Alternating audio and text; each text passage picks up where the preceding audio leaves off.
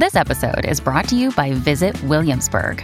In Williamsburg, Virginia, there's never too much of a good thing. Whether you're a foodie, a golfer, a history buff, a shopaholic, an outdoor enthusiast, or a thrill seeker, you'll find what you came for here and more. So ask yourself, what is it you want? Discover Williamsburg and plan your trip at visitwilliamsburg.com. Welcome to the New Books Network. Hello, this is Lily Gorin with the New Books Network, the New Books in Political Science podcast. Today I'm joined by Hernán Flom, the author of The Informal Regulation of Criminal Markets in Latin America. This book was published in 2022 by Cambridge University Press, and it is a deep dive into the complexity of state institutions, particularly the police, and essentially criminal markets, particularly drug markets in Latin America, and how they work together and in opposition to one another. But I'm going to let Hernán tell us all about that. I'd like to welcome Hernán Flom to the podcast and ask him to tell us a little bit about himself and how you came to this particular project. Well, first of all, hi, Lily. Thank you very much for having me. It's great to be here. So how I came to this project, and it's a bit of a long answer because it's been a long time coming. So as my most first books, it grew out of my dissertation at UC Berkeley. But before that, I had been working quite a bit on policing and criminal justice in Latin America, both in academic capacity and also as a consultant in various research projects. And so I came into the doctoral study with a very clear notion of what I wanted to research. So it was a matter of like finding the right question or the right way to frame it into something that has already been looked at quite a bit. That is, the issue of drug trafficking and drug-related violence and its relation to the state. So after a little bit of thinking and pondering what would be like the best questions and the best cases, I thought, well, maybe it would be interesting to try to think of drug trafficking as you would any other type of market, just that it is an illegal one, but it has a very strong connection with legal institutions or formal institutions, and particularly the one that is supposed to enforce the law, which is the police. And so I was curious to see how this varied across Latin America, and particularly in metropolitan areas, in the sense of how were police dealing with these various drug markets in terms of how much were they using some of the main instruments that they had with regard to these markets, particularly force or violence and corruption mainly. How were they applying this? Was it in a coordinated way or in an uncoordinated way? And what role were the politicians having in this matter as well? And then see what came out of this relationship.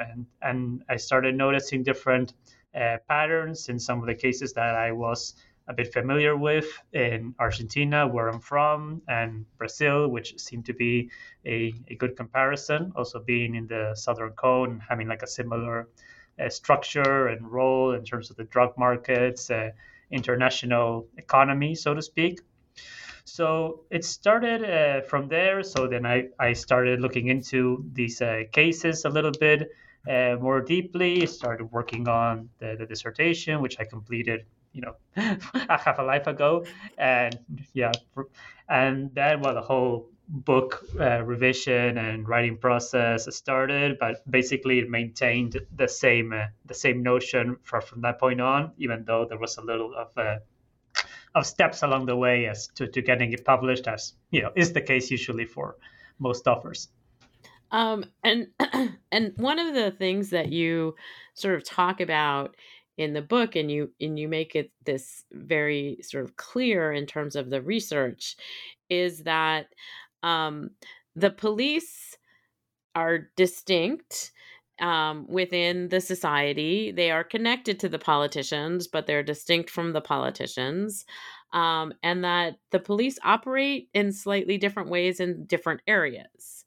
But you also talk about how the police as a political institution, um, operates in relationship to the drug cartels, the sort of organized markets, as you said, that are illegal, but are structured. So we're talking about different kinds of structures in relation to one another's. Can you talk a little bit about how you sort of started to tease that out?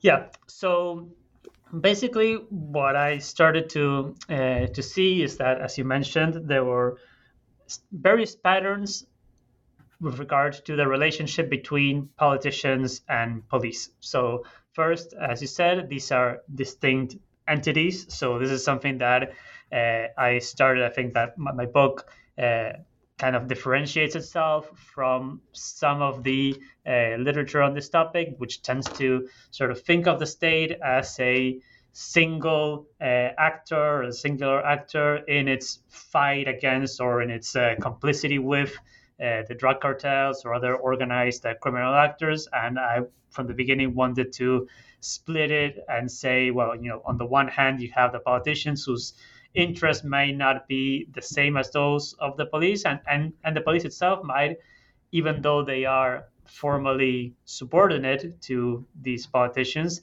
they might not necessarily be abiding by everything that the politicians tell them to do. So I think that is something that has to be looked at instead of assumed. And so I started digging up on that and saw that there were various, like I said, patterns or different types of relationships between police and politicians that hinged on the level and type of police autonomy. So in some cases, police have a greater autonomy from politicians in the sense that politicians do not have a strong role in supervising or intervening in various aspects of the police internal governance and how they carry out their operations. And in other cases, it's the opposite. And when the opposite happens, when politicians can curtail police autonomy, they can also do that for different purposes, whether it is to, as I say in the book, professionalize the police, like make it more respectful of the rule of law and human rights and the general norms of democracy. And in other cases, it might be to politicize it, to make it more subservient to their own personal or partisan interests. So, depending on these type of patterns, what I argue is that you will get different types of connections, or as I refer to it in the book, informal regulatory arrangements in which the police intervene in drug markets differently. So, for instance, when the police have greater autonomy from politicians, the type of regulatory structure that emerges is what I refer to as particularistic confrontation, which is quite disorganized. Police are not a cohesive unit, even with respect to each other, much less to the politicians. So this results in a very high level of corruption, very fragmented deals that the police have going on with criminal actors, and in some cases even high levels of violence, not only between police and criminal actors, but also between, in terms of police violence and criminal violence itself. So that is like one distinct pattern, and then there are other patterns that emerge when police autonomy is lower, when politicians are able to subordinate it a little bit, either to their own interests or to more general aspects of the rule of law. And one of the things that you note at the very start of the book, that is that you actually worked in Argentina, and you interacted directly for an extended period of time with a lot of folks who were involved in the police, and politicians. You were in the Ministry of Defense, is that correct? Security. Um, and so you talk about many people throughout the book that you spoke with, and you had many interviews. Um, and I was curious about how this also contributed to the sort of broader thesis that you were working on, in terms of, somebody saying something to you and you're like, that proves my thesis, and somebody's saying something else to you and you're like, maybe it doesn't prove my thesis. Can you talk about your experience with these interactions, these actual interactions? Yeah, no, of course. So I mean, I would maybe split it into two parts. So like one, there was a set of interactions that went on with the police and with other actors as well, obviously politicians, but also judges, prosecutors, etc. When I was carrying out the field work for the dissertation and then for the book. But then, as you mentioned, once I completed the PhD and a postdoc, I went back to Argentina and I worked for a couple of years in the National Ministry of Security, and I was in charge of a training program for higher ranking police officers. But just in that capacity, I got to interact a lot with police who were not necessarily like the central actors of my study, because I was looking at more subnational police forces in the book, and these are federal forces, but they still had some type of relevance, of participation. Uh, but in that, what I took out of those interactions maybe was that for the most part, I sort of gained more confidence in that one aspect of my thesis was correct, in the sense of I talk about the importance that political competition has in terms of elected officials' capacity to control the police, to reduce their autonomy. And I say that, well, when there is a high level of competition, such as, for instance, a change in government, or a high level of fragmentation in terms of divided government or a split cabinet and whatnot, that would make politicians' chances to control the police much harder.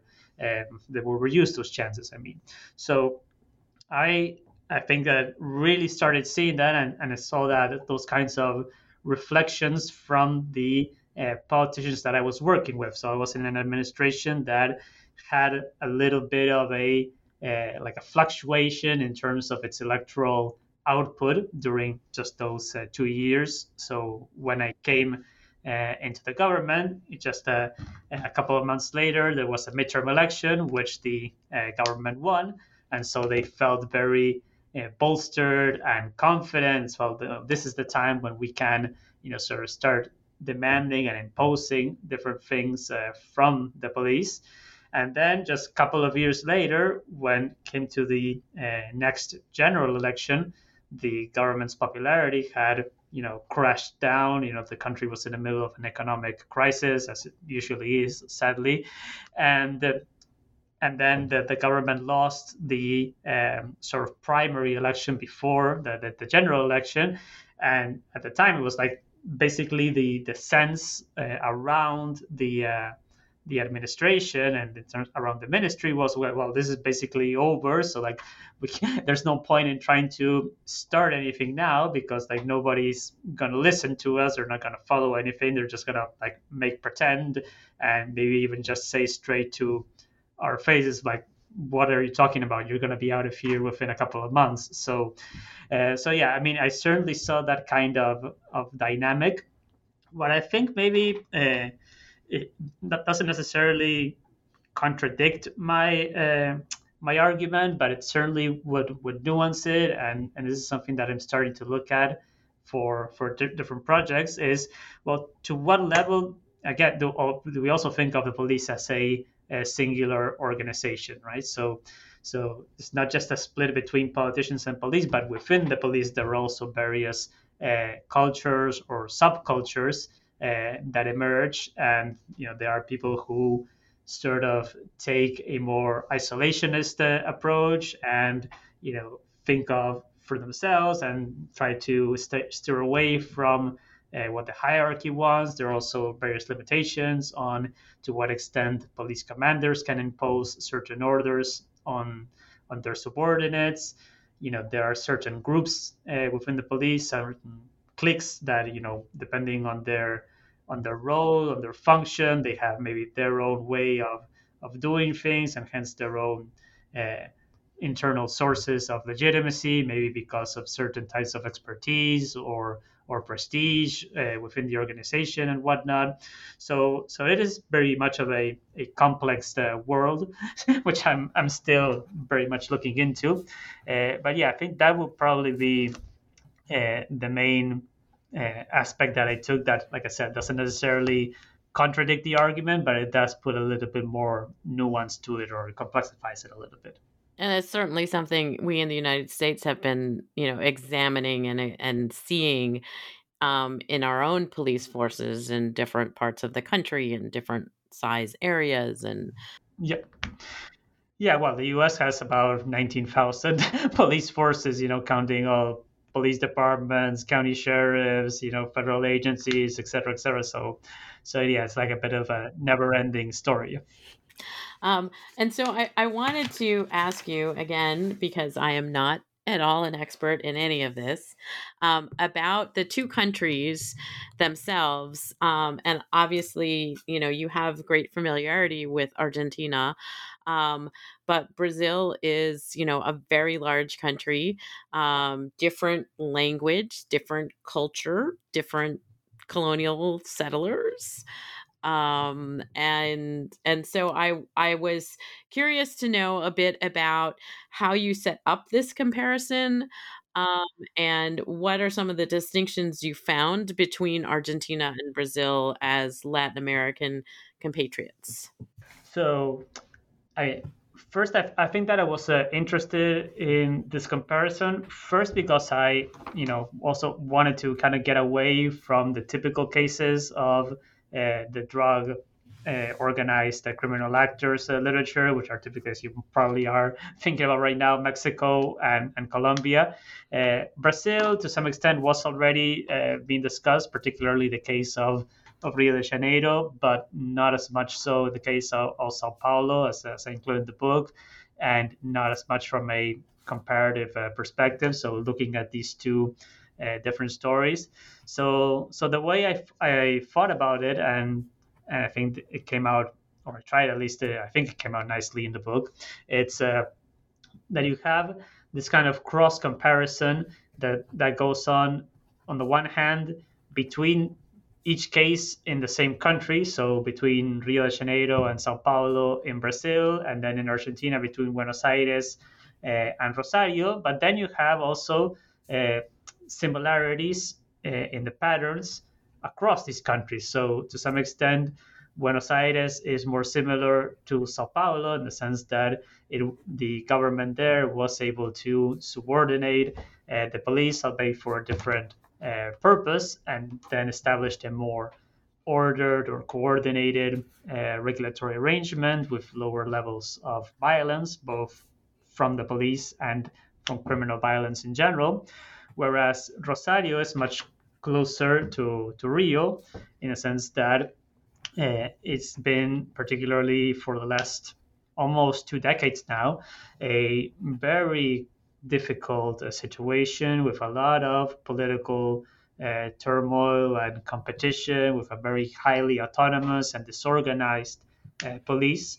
And this has resulted in abysmal levels of corruption and an ever increasing level of violence, which is very similar to the story in Rio de Janeiro, except maybe for the part that police violence in Rosario is much lower than it is in Rio. I mean, the level of police violence that you see in Rio de Janeiro is atrocious. It's probably, I mean, if not the highest, among the highest, certainly in the world.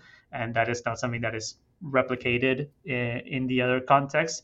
That might certainly have something to do with some of the factors that you mentioned in your question in terms of the differences in terms of colonial origins. Obviously, there's a very big gap in terms of the racial configuration between two countries. And there's, as in the US, in Brazil, there is a very significant concentration of victims of police violence among Afro Brazilians, who are also generally poor and live in favelas and are most typically associated with crime.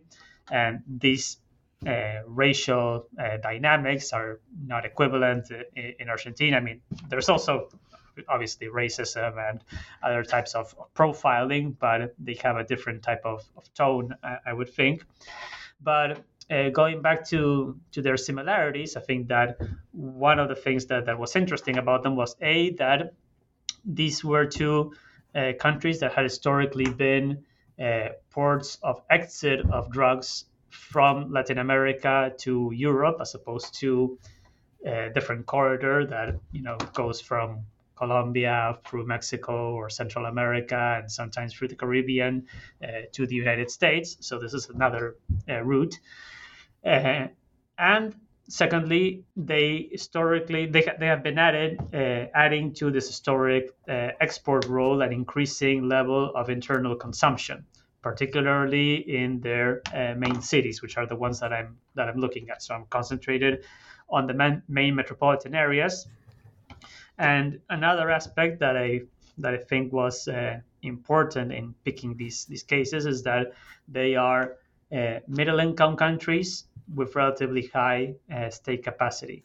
And that is important because I want to show that this is not a matter of state capacity in the sense that these drug markets are burgeoning because there is no state, there are no police, the state is unable to do anything about it, doesn't have the resources. Of course, there are issues with resources and the police, as in all parts of the state, but that is not necessarily the problem, particularly when you're looking at an area of the drug trafficking trade, its economy that is very much anchored territorially. It's one thing to look at the contraband that takes place across international borders, where drugs are concealed, sometimes in a very elaborate or sophisticated ways, or let alone when drugs are shipped overseas, hidden in containers of various types of products, and there's a much greater level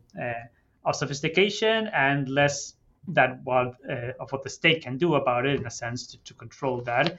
But here you have drugs that are being sold sometimes in open sight from neighborhoods across the city in, like, again, the most populated cities in the world, and it might be like right across or a couple of blocks away from police stations, or where police are circulating and making the rounds on a daily or hourly basis. So there has to be something else going on there that explains, okay, well, why and how are police intervening in this area, in this context, in this way, and not so or doing so differently in another. And I think that Brazil and Argentina were interesting cases to highlight that. And finally, and not to dwell too much on this question, to just make this a methodological or research design talk, there is something that is particular to them that other countries in Latin America don't have. That is, they are federal countries, and that means that the main police force that is in charge of patrolling and controlling different types of criminal activity on the ground are the subnational police, and they are beholden to the governors. And so this allows for us to see very clear subnational variation across the cases without necessarily tracing it back to the federal government or the national government, as you would have to do in other cases in Latin America. And excuse me, one of the things that you did find that I was really intrigued by was the sort of contracts, I guess, that happened in a number of places between the police and some of the criminal markets. And I understand there's oftentimes been these relationships of police corrupt police having relationships with the drug cartels or the mafia, and it's sort of protection. But you note in the book, and you explore this, and I found it fascinating, about how in places where some of these contracts existed, the violence went down substantially. And again, it was kind of like a form of governance, but not the actual legal governance.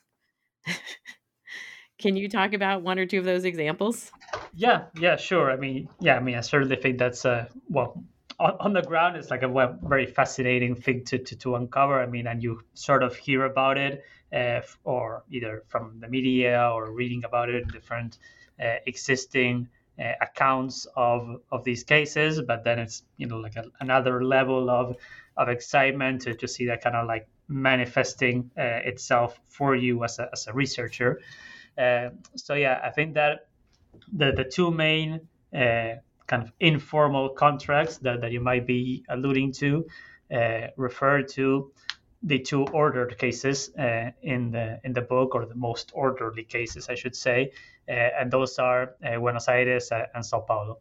So in the Buenos Aires case, and again I should emphasize, these are obviously informal dealings, agreements, pacts. There's obviously nothing written here, but what is going on is like a very evident type of exchange of protection from the police towards criminal actors in exchange for a tax or some type of material benefit or some other non-material incentives sometimes. And in exchange for that, what the police can do is basically sometimes alert criminals as to, if there's another gang that is trying to raid their area. Maybe the police can even arrest those criminals. If then the criminals can also, point them towards a drug shipment, or even give them a share of the drugs that they themselves are importing, so the police can keep up the pretense of yes, we are fighting the drug war, we are seizing these many drugs, and so on and so forth, and save face. And particularly this is something that looks good for the politicians. And in the meantime, there is a lot of money, in many cases, that is being funneled into either sometimes the pockets of individual police officers. Sometimes it goes towards, funding the police's informal budget, so to speak. So police working conditions are not the best in Latin America, as you might imagine. So sometimes this is helpful, either to put an extra load of gas in the vehicles, or to be able to repair a station where pipes are leaking, and so on. And sometimes it's just seized by individual officers or politicians that, again, they can also put this to use for their own political benefit in terms of financing electoral campaigns, or for enriching themselves, so to speak. And there is no shortage of illegal or sort of non-declared, non-disclosed funds that are being circulated in Argentine politics and in Latin American politics, probably more generally. The other case, and so sorry to wrap up this case. What also comes out of this agreement is a non-aggression pact, so to speak, in the sense that what police are demanding from the criminals is that, okay, you're able to carry out this enterprise, the drug selling and whatnot, but you have to keep a lid on criminal violence in this territory. Otherwise, the police would be under greater political and social pressure to crack down on those criminals. And so this has a somewhat pacifying effect, in the sense that police don't need to raid these different areas. There doesn't need to be so many violent exchanges between the police and criminal actors. And also, criminal actors are not fighting each other because the police are kind of warding them off. So that reduces the level of violence overall. The other case where this happens is in Sao Paulo, and that is a different configuration, because you have, as opposed to Buenos Aires, where the drug market scene is much more fragmented, in Sao Paulo it's much more consolidated. So you have a drug gang there that is hegemonic, that's been controlling drug trafficking and many other illegal markets for a couple of decades now. The so-called PCC, or First Comando da Capital, Primeiro Comando da Capital in Portuguese.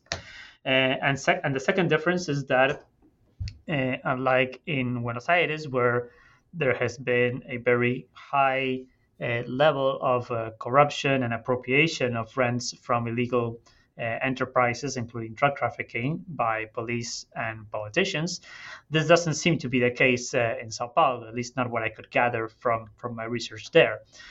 What does seem to be going on is that for most of this period, there has been also a non-aggression pact between the police and the criminal gang, where the police afford the gang certain privileges to operate both in the prison and in the streets, mainly in the urban periphery of Sao Paulo. And the gang also then limits its own assaults on police and also keeps a lid on other criminal activity that is going on in the neighborhood.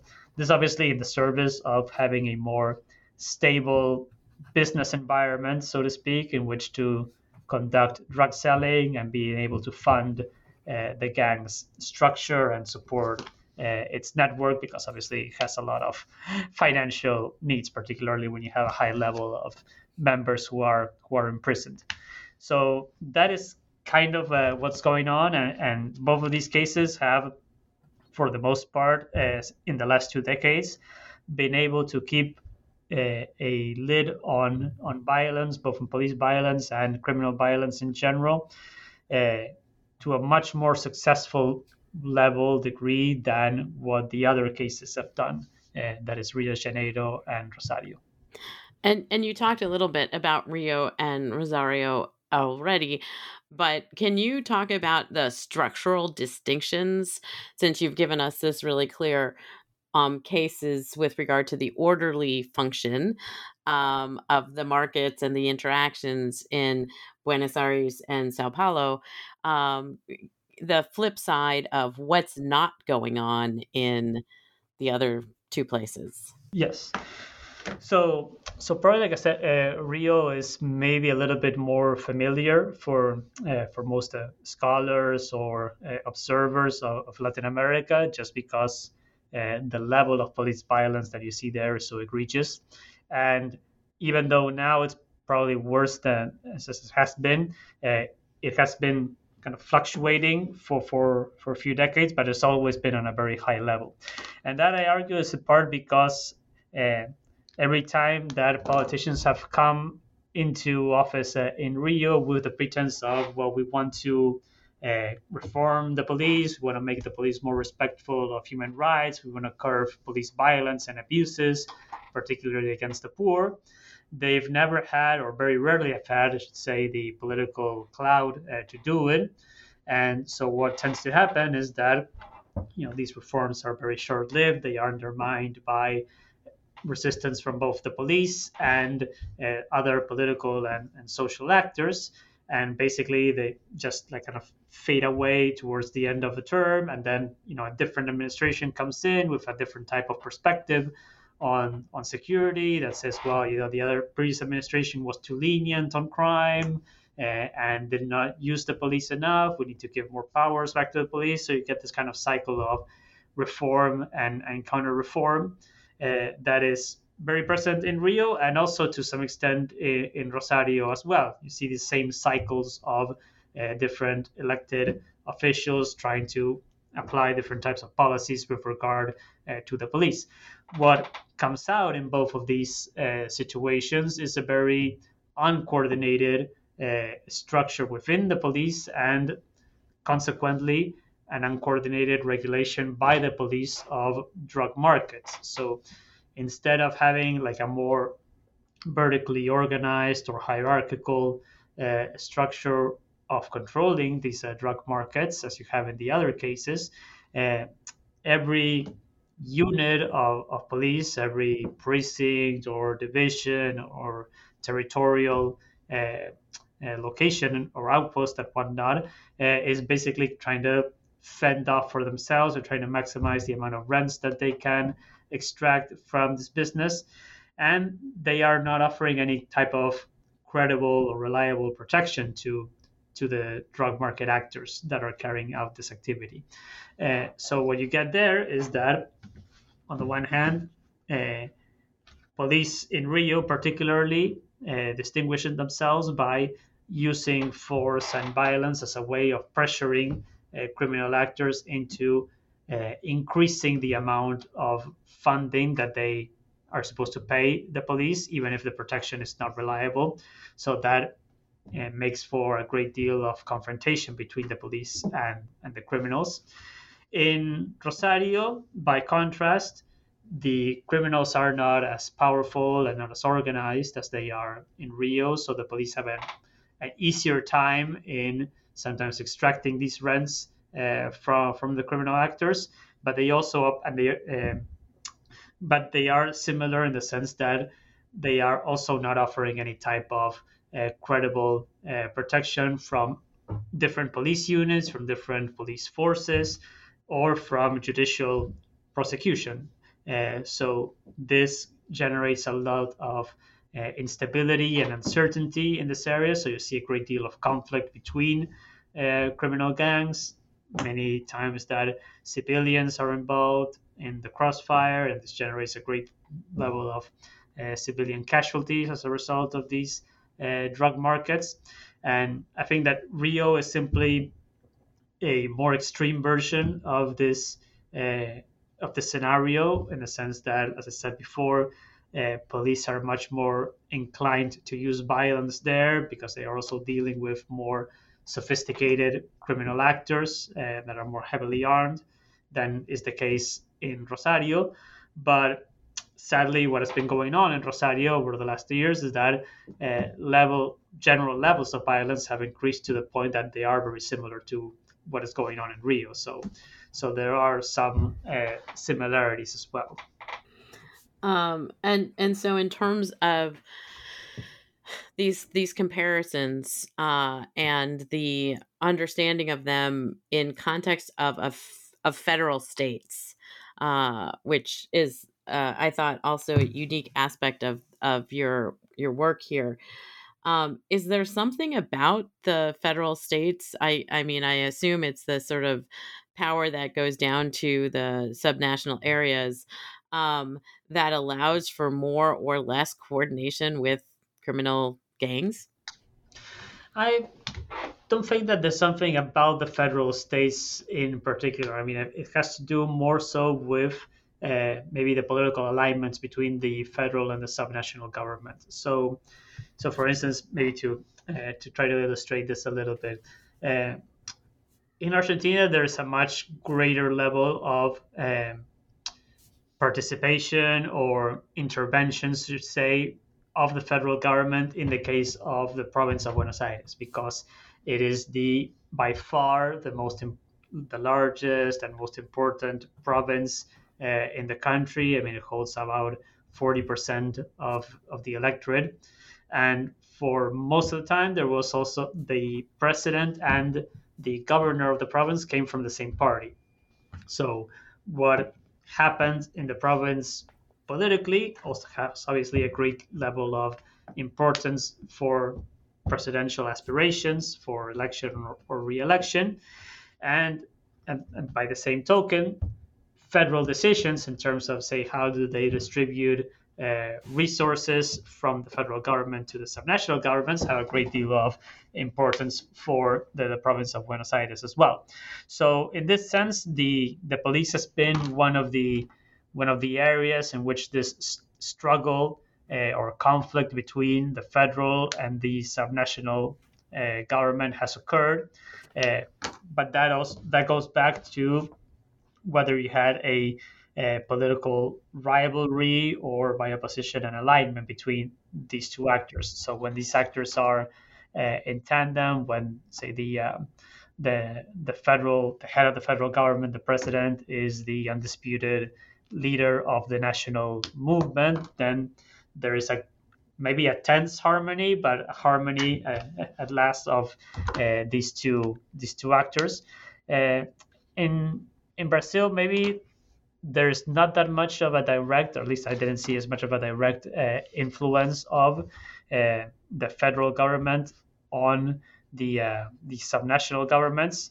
The only exception might be the case of Rio during the time when the program that was referred to as pacification police was in vogue, because basically what happened is that the state and local uh, corps, or the bodies, or the legislative blocks at the local and state level of the PT, the Workers' Party, which was in power at the national government at the time. The National Party was aligned with the party that was governing Rio, which was the PMDB.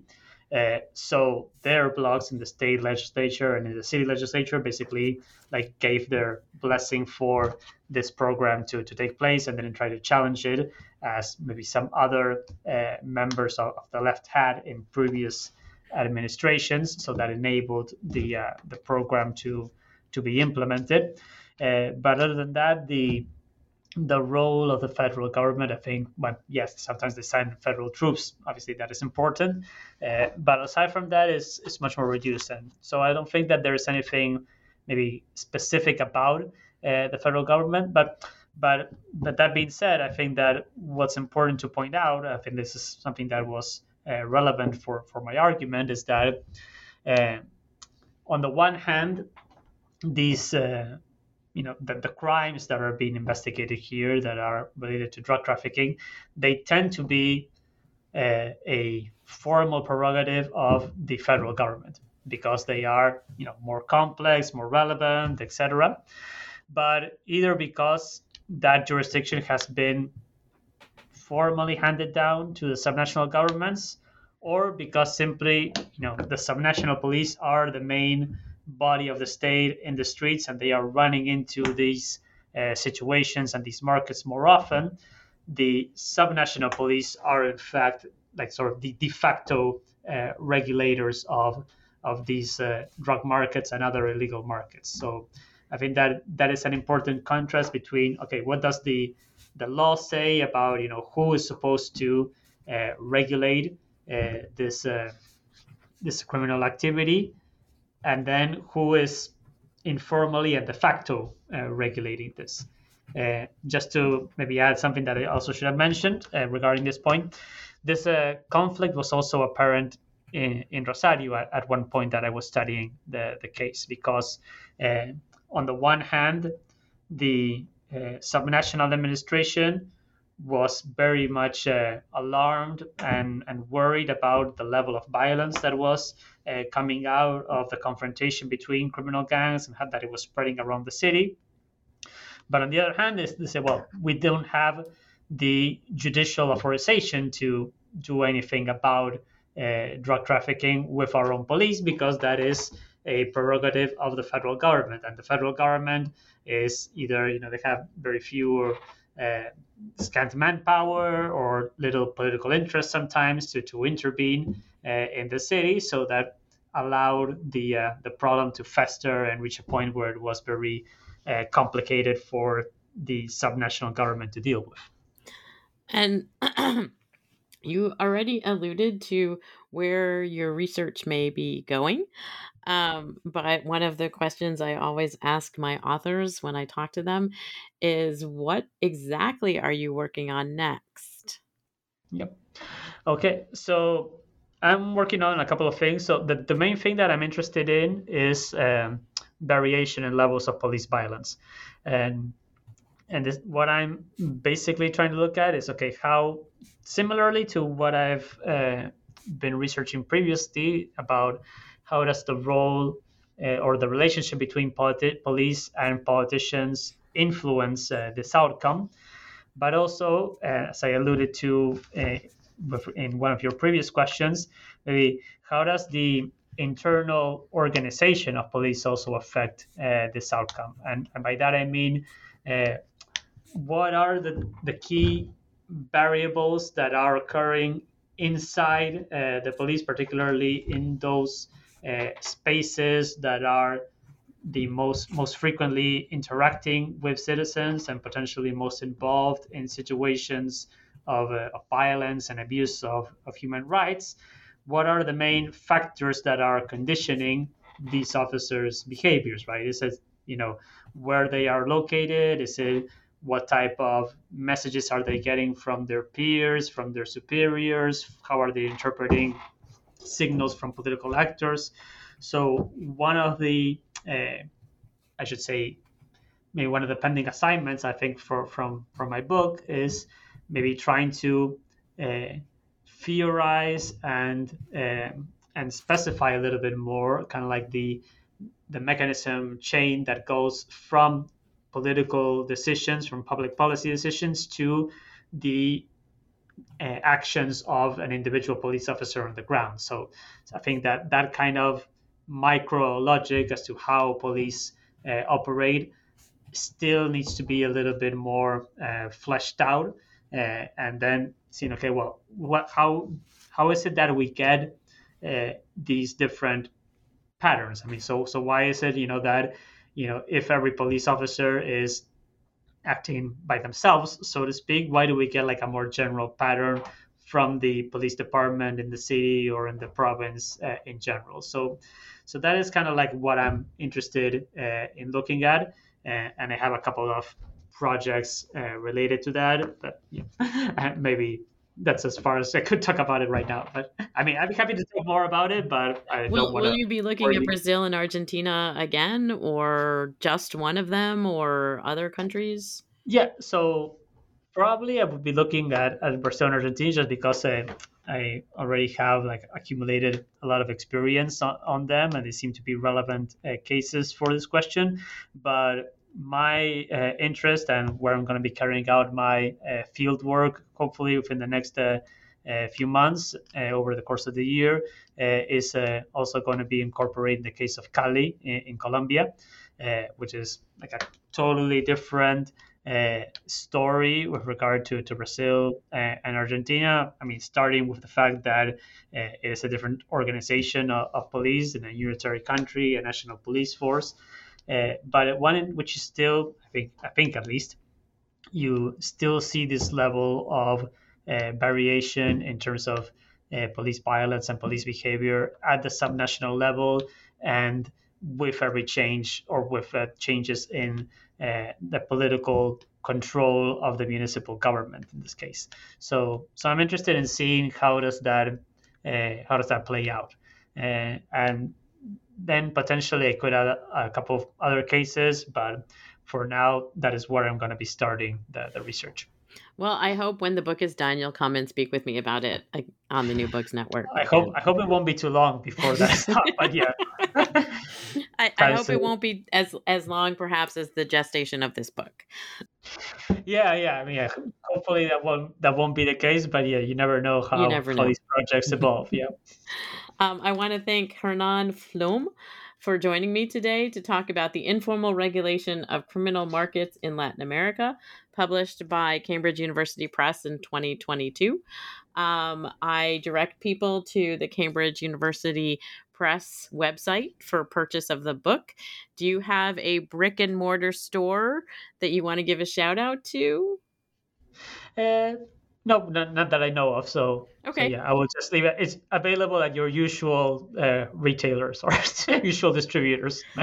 Thank you so much for joining me today, Hernán. No, thank you so much for having me, Lily.